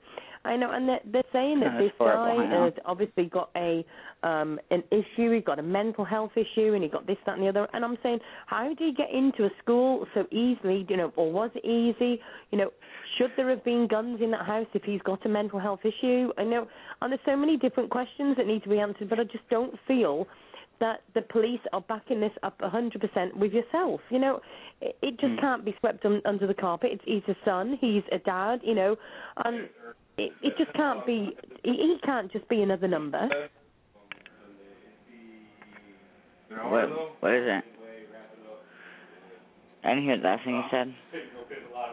Sorry, he can't be just another number at the end of the day. Right. I can't believe that the police aren't at least, at least being there for you. Even if there was information they can't tell you, at least if they gave you some support, at least. No, nothing. They're doing nothing. You know what they did? A week later, they found a body, and the homicide detective came out here. Hey, the homicide detective came to my home, and they got my DNA, and he told me they found a body, and he asked me if my son had a tattoo, more than one tattoo this summer, and that's his daughter's name. I said, yes, he had more. So that told me that homicide detective see my son's body, and that he could see, obviously, only recognize that one tattoo. Well, then he told me he was sorry, and he hope it wasn't my son. I said, well, I hope it is any resolution here. And he told me, I asked him, I said, was that body randomly found or was it tracked? He said, tracked. Well, the next day, the criminal detective in the case came in and told me there was no body found. And I had already known there was. I had already seen it before. This homicide detective came in and seen it on the computer. I'm like, yes, there is. He's like, no, there isn't. And so I showed him I had proof of it, and he was mad at me that I had proof of it. And I'm like, what is going on here? What is going on here really is something very corrupt, Something very corrupt is going on. And so since then, they are testing my DNA. The tests have not come back. It's been it'll be 120 days on January 17th. And I took my son's case number, and I put it in the medical examiner's website in Florida, and it comes up as an unknown female. And then I take the homicide number that I'm comparing to that they found, and I put it in the computer, and it also was coming up as an unknown female. So I thought, what are they hiding? What are they doing? I don't know. Good grief. If there is anybody in the U.S. at all who's got connections with the police that we can talk to somebody who can actually try and explain this to us, Cynthia or myself or whatever, by all means give us an email, asksueshow@gmail.com, or you can give us a call tonight, 347-327-9694, as somebody actually been in the same sort of situation or is in the same situation. By all means, give us a call. If you've lost a little one or you've lost a member of your family recently and you're finding it hard to cope, give us a call in. Or, again, give us an email. So what I'll say to you is I'll take a note of your number, Cynthia, and if I do get any emails or any help at all, I will, of course, give you a ring and see if we can help you in any way, But, if you find out anything, by all means, keep in touch with us, Please don't do it all on your own. I mean, I know you've got family around you, but sometimes I'm feeling that you're strong for everybody else but breaking down on the inside. Yes, very much so. Very much so. And I think this is the trouble. A lot of people are the same. We're trying to be strong for everybody else, but there's nobody there to support us. Right, yes. Do you know what I mean? Is there any charities that you can get in touch with to literally help you out at all? Well, I'm on Medicare. I had a stroke when I was 37, and I really just got disability about 2 years ago. But I do have a therapist. I started seeing her before my son died because I've been going into it like a depression for the last 4 years. I was in a car accident. Ever since then, I've just been really depressed. So, and I'm a Sagittarius, so it's unusual for my sign type to be like that. So what I did was I started seeing a therapist, and after my son died, I just really haven't had the strength of the energy or anything to do anything besides just focus on trying to investigate and trying to find him. And I really just let myself go, and I really need to know I need not to do that. But because I'm just picking up with you that you are totally drained. No, I am. I definitely am. And you've literally put on this big show for everybody else, but you need to literally unwind. Mhm. Do you I really do. Yep, I really do. I wish I could go into yoga or something, but I can't because I hurt my arm since my son had come missing. I fallen over my Rottweiler twice and hit the floor, so I hurt my arm and my legs. So it's like right now I'm not even in a healthy position to be able to do some kind of meditation or yoga. You know what I'm saying? Yeah. My mind's constantly going too. It's like I go somewhere and I try. They try to get me out of the house to do something and forget about it. But in the back of my mind, it's always there. My son. Yeah. Just because it wasn't done, there's no justice, Just do me a favor. Please just keep in touch. If there's anything that we can help you with, even if it's just for NASA on the end, we're on Facebook. If there's anything we can do to help, or we can advertise for anything in particular, or even if you've got a picture of your son, maybe we can help you to trace his last footsteps or something. Do you know what I mean? Anything at all, please just get in touch. Okay, well, we do have a web page for him on Facebook. It's called Justice for Kenny Ritchie. It's RITCHIE, Justice for Kenny Ritchie at Facebook. Justice for Kenny Ritchie, is that? Ritchie, Ritchie, Justice for Kenny Ritchie at Facebook. Okay. I'll find that, and I will share that on the Ask Sue Show group for you, okay? Thank you. I'll definitely add myself to it, and so you'll be able to find my Facebook as well to keep in touch. Okay, I appreciate that. And please, you know where we are. Anytime you want to have a chat, and even if you want to put the world to rights or scream down my ear, that's fine too, okay? Okay, thank you. All right then, Cynthia. You look after yourself, love. Thank you. Bye-bye. Thank you. Bye-bye. And what an amazing lady, to say the least. Sort of gives you a peace, doesn't it? It just literally, I tell you, it just, for everybody who wants to whinge about something today, please tell me that this is worthy, because, we've got so many people out there that have got problems like that, and, it is terrible. It is terrible. Now, I'm going to go to the next caller. I think I've got Sheena on the line. Hi, Sheena. How are you doing? Hi, I'm okay. Good, good. And have you been listening to the show? Yes, I have been listening so far.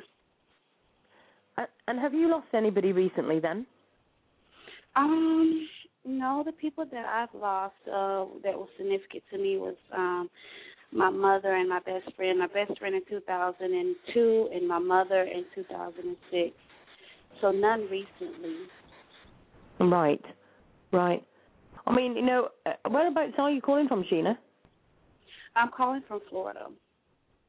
Oh, right, okay. Because obviously, we've got, I'm in the UK, and we've, all over the world, we've been hearing about the Connecticut, with the shooting. And, it's just heartbreaking, that even at this time of the year, we've got so many people coming together and helping. And I've just got to mention as well that I've actually seen that somebody donated Christmas trees to put alongside somewhere to literally remember all those that we've lost at Connecticut this last few days. Do you know what I mean? It's just unbelievable. What's your thoughts on it, Sheena? My thought on it is that, it is a very sad situation, and it has me, being grateful or whatever for the things that I've taken for granted, just as simple as, sending my child to school and knowing that she's going to come home safe. It just makes me appreciate little things like that more. We've had a couple of deaths in my town or whatever right here in the city that I live in.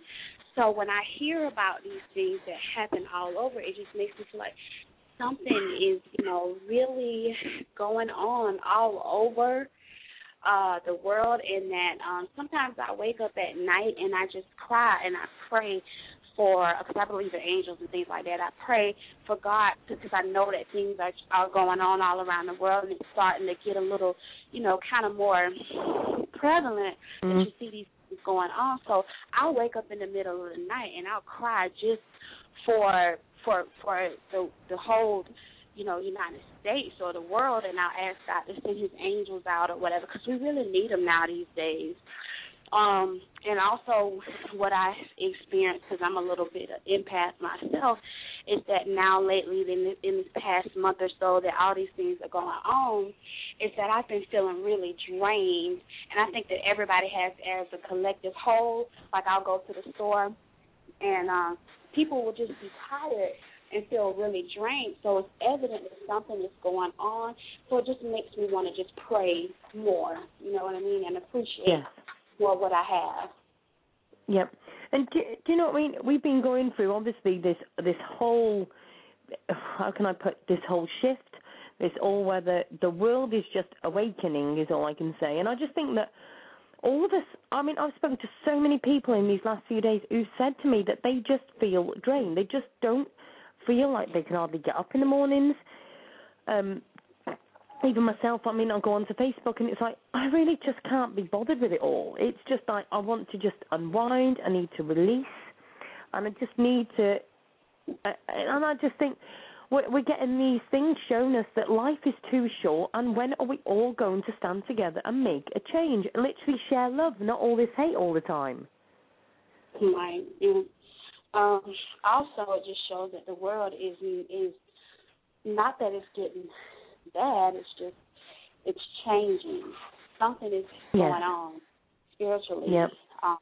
Anybody who can't, feel that or whatever, I don't know why, because, like I said, as a whole, everybody's feeling that. So it kind of makes you wonder, like, what has in store for me. I know for the next year or whatever, even though there's a lot of things that's going on that's really bad, I really feel like this is going to push everybody on a spiritual level to a new level anyway. Coming up in 2013, you have people that are sitting around saying the end of the world is coming, and they say this and they get people riled up. Yeah, but you know what? I think they're right. Right? I actually think they're right in a sense, but not how they feel. The end of the world is coming as we know it, because this new world is starting where people are starting to awaken, and they're going to have to start sharing the love. These ones with all this negativity are going to have it thrown back at them, I'm certain. Right. Do you know what I mean? So I don't mean that the world is literally going to end. I feel that the world is changing. So you know how if you do tarot cards and you pick out the death card, and you're always told if you get a death card, that doesn't always mean the death of somebody. It actually means the end of something. And I think that's what it's all about. I think, let's face it, Mother Nature cannot keep taking this to our earth. We as humans cannot keep doing this. Humanity has got to be able to be stood strong enough with everybody helping it to make that change. Yeah, and we have to be, we have a saying or whatever, that things are getting real. And I think the reason why it's getting real is because people need to see and people need to understand to be pushed to that level or whatever. It's no more sugar-coated.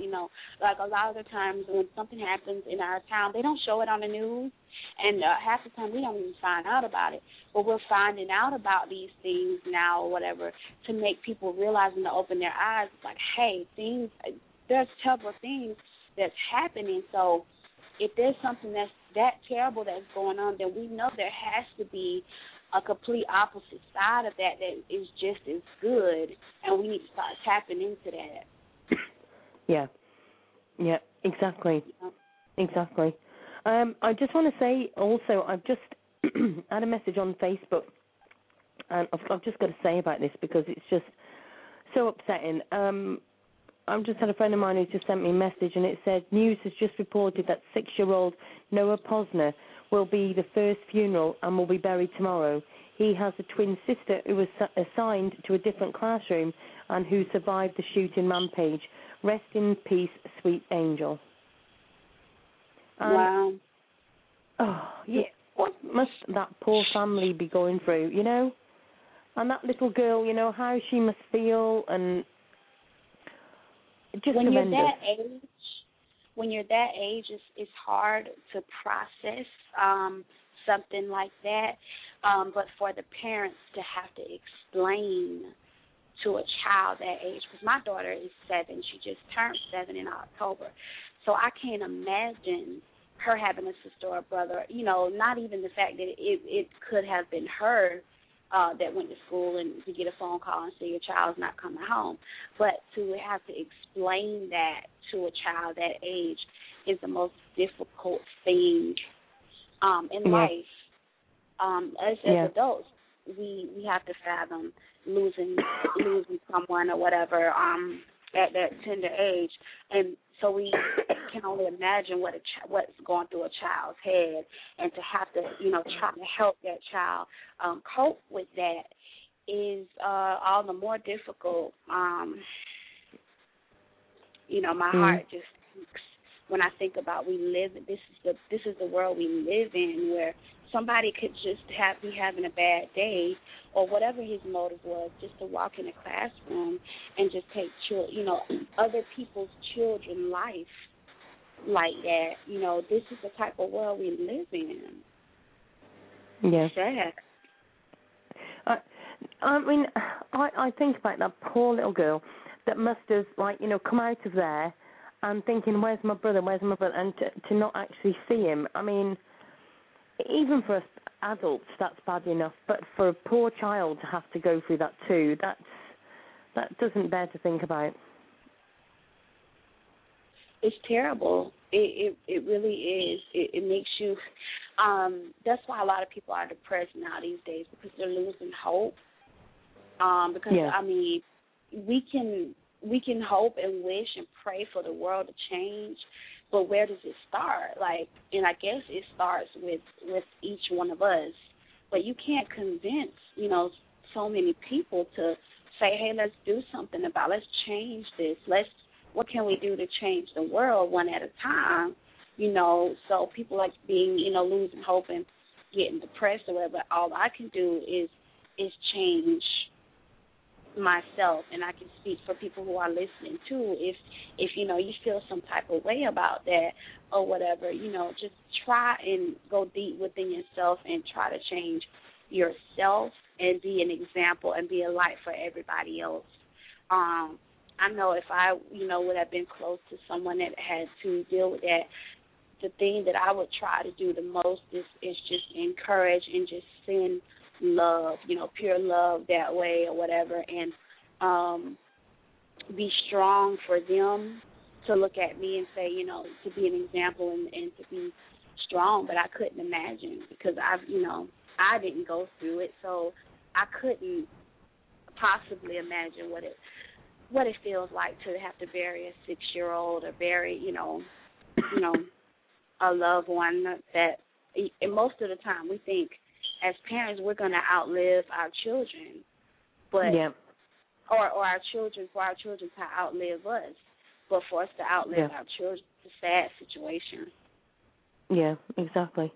Well, Sheena, we'll be having psychic readings on Wednesday. We've got a guy called Michael who'll be calling in who will be doing readings with us. So please give us a ring on Wednesday, won't you? Okay, I surely will. And, but also remember to listen to the other shows, of course. Right, I would love to listen in. One thing I want to share, whatever, with the listeners too is when I talked about my best friend or whatever.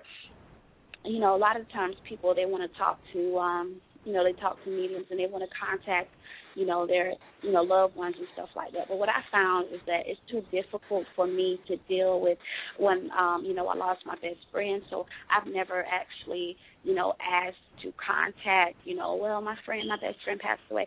It was such a difficult situation because she was a pregnant teen. And so and she was full term almost. And so when she passed away, they, pretty much had, I guess, an emergency cesarean, and the baby didn't survive. So she was pretty much, the baby was in the casket with her when they buried her, and it was an open casket.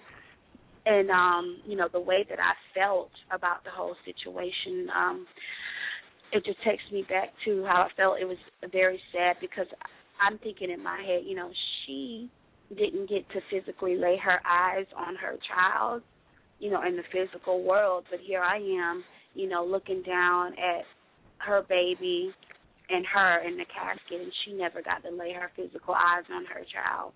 So to see your best friend and their baby laying in the casket, it was very, very traumatizing for me.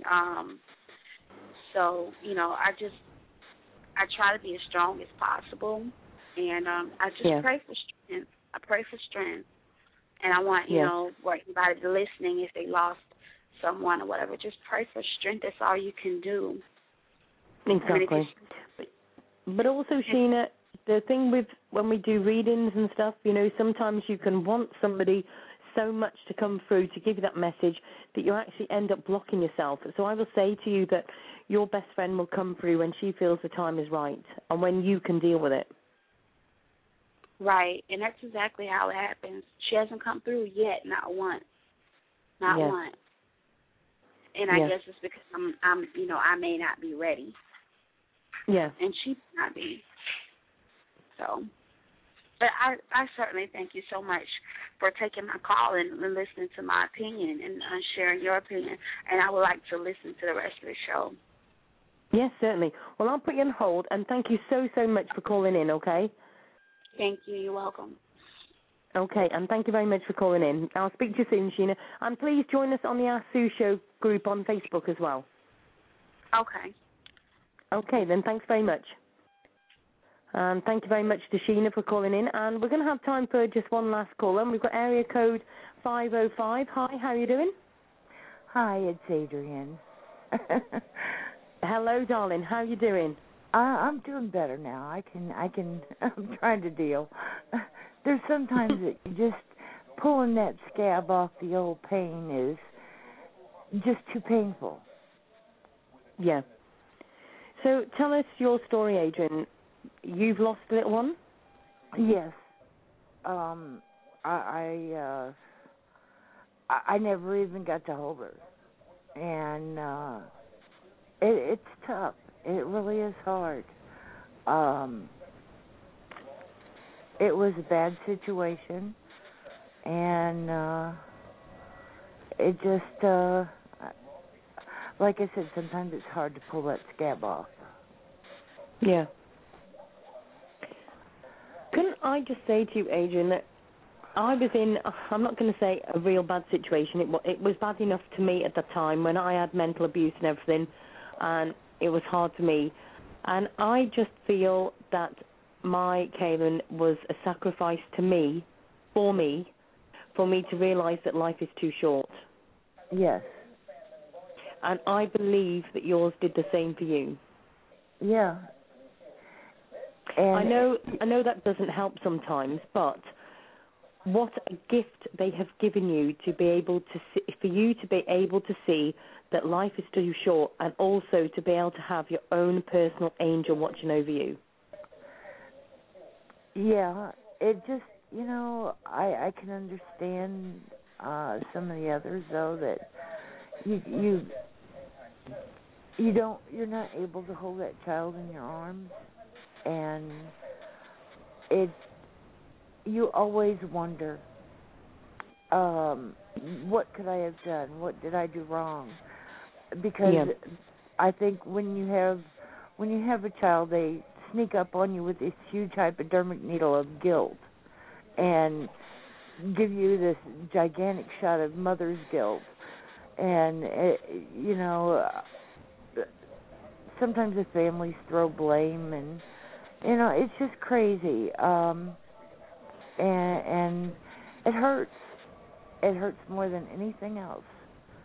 And but so Agent, I'm just picking up what a lovely person you are, and all I'm going to say to you is you've got to live your life twice over, because you've got to live your life for your little one and for you now. Right. You can't change the past, love. As much as you can, it will tear you up inside to the point you're going to make yourself ill if you haven't already. Oh, yeah.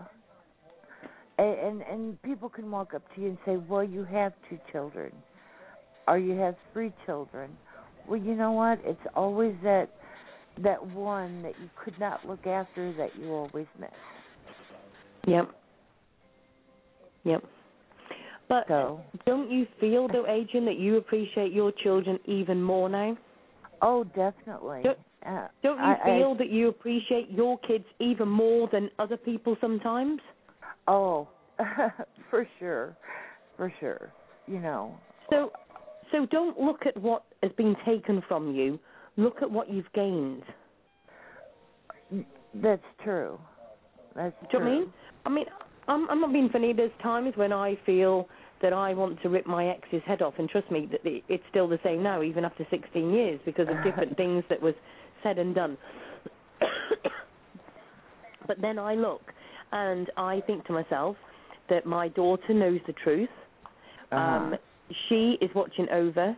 One of the most hurtful things he did to me, we had an album, okay?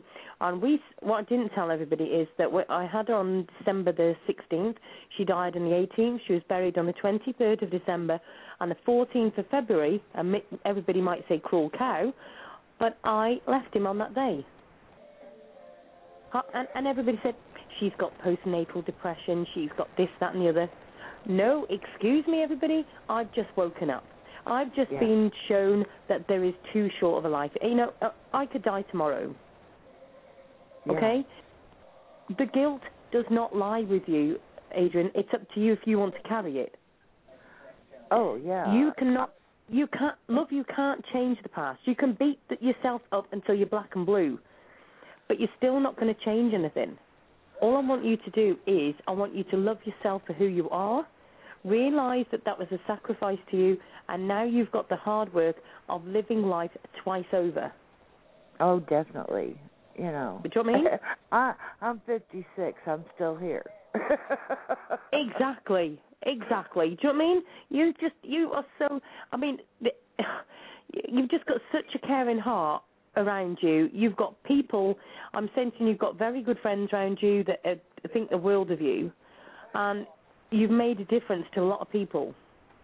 Yeah. Are you like me in the sense of that you've helped people in the same situation because you know what it's like? Oh, yeah. I firmly believe that you're not put into any position arbitrarily. It's so that you can walk up to someone and put your arm around them and say, I've walked in your shoes, and I'll hold you and let you cry on my terry cloth shoulder, and you tell me how you feel, and I can tell you how I got through it. It may not work for you, but this is how I did it. Yep. The amount of people that I've helped and literally just showed them the other side.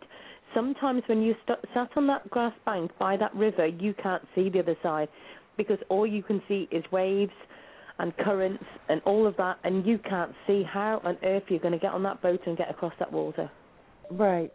And, do you know what I mean? But we are warriors. We're not survivors and we're not victims. We're still fighting. I agree. Did you hear that song at the beginning of the show, Adrian? Yeah, I did. I just love that song. It's got the words really in it are so prominent to all of us that we all need to listen to that song again and listen. People need to listen to it and see that that's what we should all be shouting out for. You know, we all need to be changing how we feel about different people and other things. You know, and I feel like people that have lost little ones sometimes, I'm not saying all, because some have got hatred so bad that they do chuck out more hatred. And that's a shame. That's not what their babies or their children would want. Hate is not a family value. No, exactly. But Adrian, you know, we're running out of time slowly, but I want to thank you because I know you were a bit of in a bit of a tiddle earlier, just let's say. But you know, just think about how proud your little one will be watching over you right now, and just know that at least they're in a safe place, and they're probably in a better place than what me and you and everybody is in. Oh, we know they are. They are, definitely. Yeah. And thank you.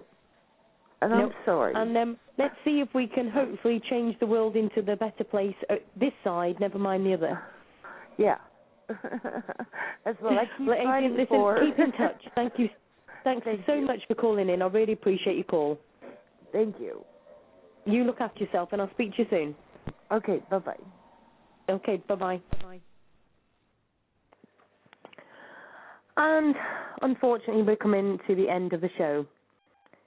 I want to thank everybody that has called in tonight. I want to thank everybody that has shared the birthday of Kaylan with me. I want everybody that's been through it. I want you to realize that even 16 years on, I am literally still carrying on. And I want everybody to know that we need to start sharing the love for the ones that have passed, that weren't able to live a whole life like every single one of us. We need to make a difference, and we can all make a difference. If we can actually get through all of that all of us guys have been through, and even the people that have not lost little ones, you've all been through something. If we can get through all of that, we can get through anything. We have got to be strong and make a difference for the children that are coming up in the world that have got to live with what we are producing at this moment in time. I want to thank all of my friends, all of my listeners, all of my family. I want to thank my children, and Bill, and everybody, and Max, and everybody, and Howard, and Cindy, and Adrian, and everybody that's called in tonight. Just remember that you're all making a difference, and we can all make a big, big difference to the whole world if we just all come together as one. I want everybody also as well to listen to the Way See Manifesto.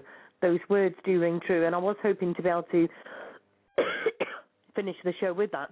But I thought we'll have a bit of a beat and so we can click our fingers to, and also to share the love and finish the show with a big smile. I want to say happy birthday to my daughter, who is in a better place watching over, who is sweet 16 today. And just imagine if she was here, she'd probably be out partying tonight, and I'd be more worried to death than if right now, wouldn't I? I want to say thank you to my other children, Kimberly, Jamie, Emma, and Jana, for being those angels that are this side of the earth plane. And whatever I can do to make this world a better place, I will continue to do so. I want to thank everybody for joining me again tonight, and please just share that love all around the world, and let's just have a few minutes just to literally relax and think about our loved ones, those here and those on the other side. I would like to say goodnight to every single one of you. Please be safe, and I'll be back here on Monday night, 9 p.m. UK time, 4 p.m. Eastern time, with another show. Thank you very much, everybody, for joining us, and I'll speak to you all very soon. But also you can email AskSueShow@gmail.com, or you can call in again, 347-327-9694 on another night, or you can join me at Ask Sue Show, which is on Facebook. Thank you very much, everybody, and good night.